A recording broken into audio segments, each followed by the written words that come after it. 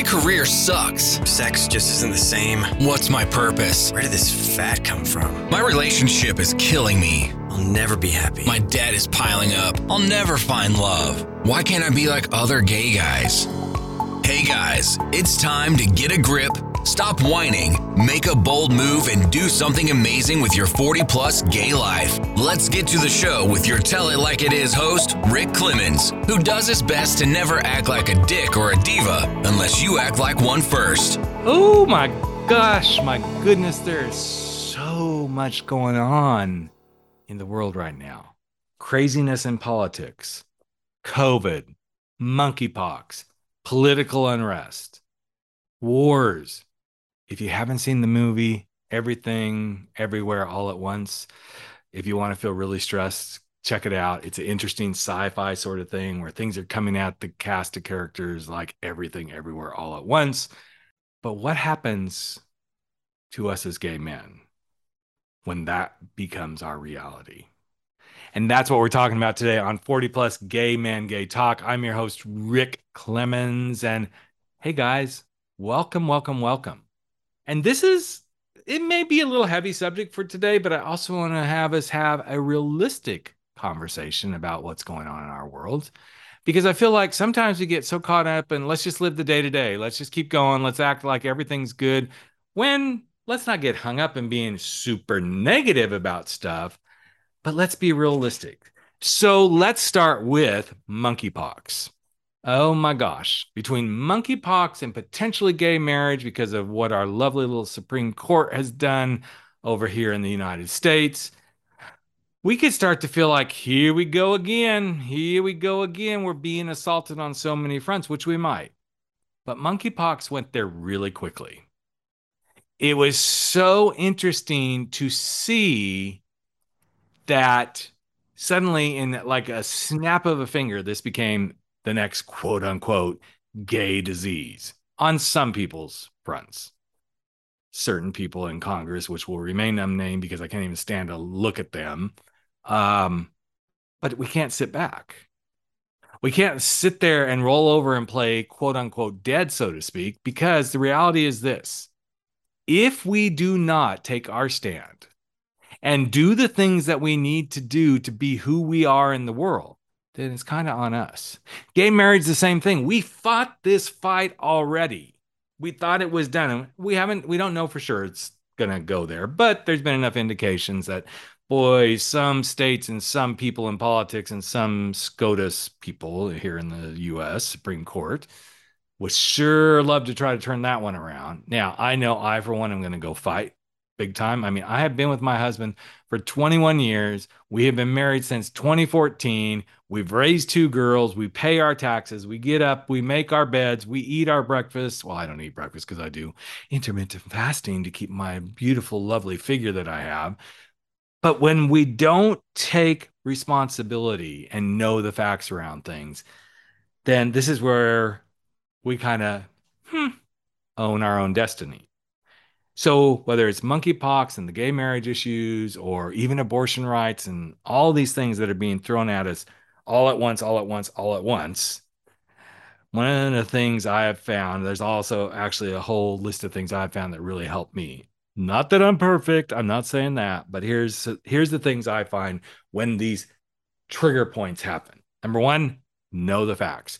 Go find out everything you can about monkeypox, everything about what's really going on with potentially overturning, gay marriage, all that good stuff. Know your facts. Once you know your facts, start to rehearse your talking points. Like, what are you going to be your talking points for you that says, yes, this is how I see it. This is what I know. This is what I've researched. More than anything, keep your cool. Now, that may be a personal preference. Yes, sometimes I feel like the argument has to go there. And if my husband was sitting here hearing me, he'd go, girl, you love to argue. I do and I don't. I want to be heard. I want to be heard and seen for my perspective. I learned long ago in my own coming out journey with my own parents that at some point I just had to like literally wash my hands. Like, bye-bye. All done. See ya. Because it wasn't worth my time, effort, and energy to lose my cool and keep fighting. So knowing when to walk away and knowing when to say, okay, we're going to agree to disagree on this. When I get to the point with most people where I agree to disagree on something, I don't put a whole lot more energy, most of the time, into those relationships. Depends on the level of what we're agreeing to disagree on or what the subject matter is. But also what I've also learned, that's pretty bad that I said also what okay, so I'm saying also a whole lot right here. What I've learned is not to give fuel to the fire. And I won't give anybody the fuel to say, well, you're a gay man, so you must be sleeping around. I'm not going to give them any reason to believe that, nor am I going to hide who I am, nor am I blatantly saying that's exactly what I'm doing. But I'm also not going to let them play into that, because what we know about monkeypox is it is not a STI. That's because I've done my research. That's because I keep digging, because I want to be able to answer idiots going there. Yes, I just went there. Idiots who are going to blame our community for the spread of this thing. So whether it's the LGBTQ issues or the monkeypox or gun control or abortion rights or whatever else may be something that you truly feel compelled to stand up for, know your facts, rehearse your talking points, keep your cool, know when to walk away and say, we're going to agree to disagree. And whatever you do, learn to not give people fuel to play with. And what's ironic about all this is, for us as gay men, doesn't have to be just for gay men, but because it's 40 plus gay men, gay talk.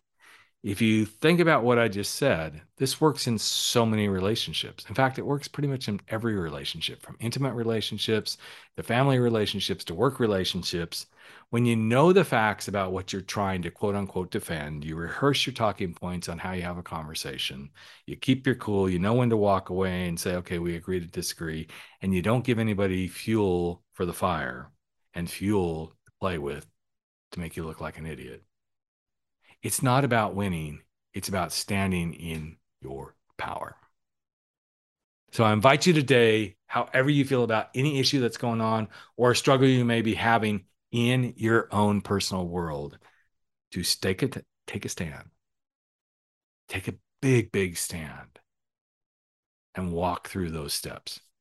Knowing your facts, rehearsing your talking points, keeping your cool, knowing when to walk away and say we agree to disagree, and not giving people the fuel for the fire to piss you off.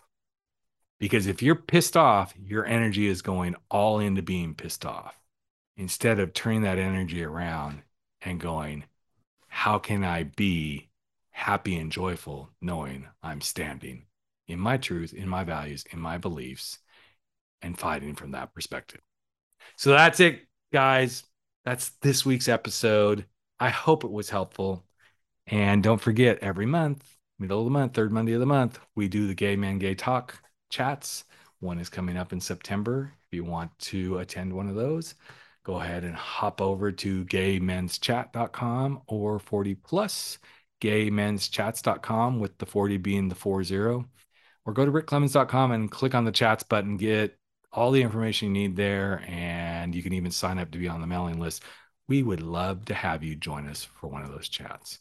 Take care, everyone, and have a great week. That's a wrap for 40 Plus. Gay Men, Gay Talk, where size doesn't matter. We drop our bullshit, get over our screwed up fears, make bold moves, and live life without apologies. Don't forget to join us on Facebook at 40 Plus, Gay Men, Gay Talk, where the conversations continue.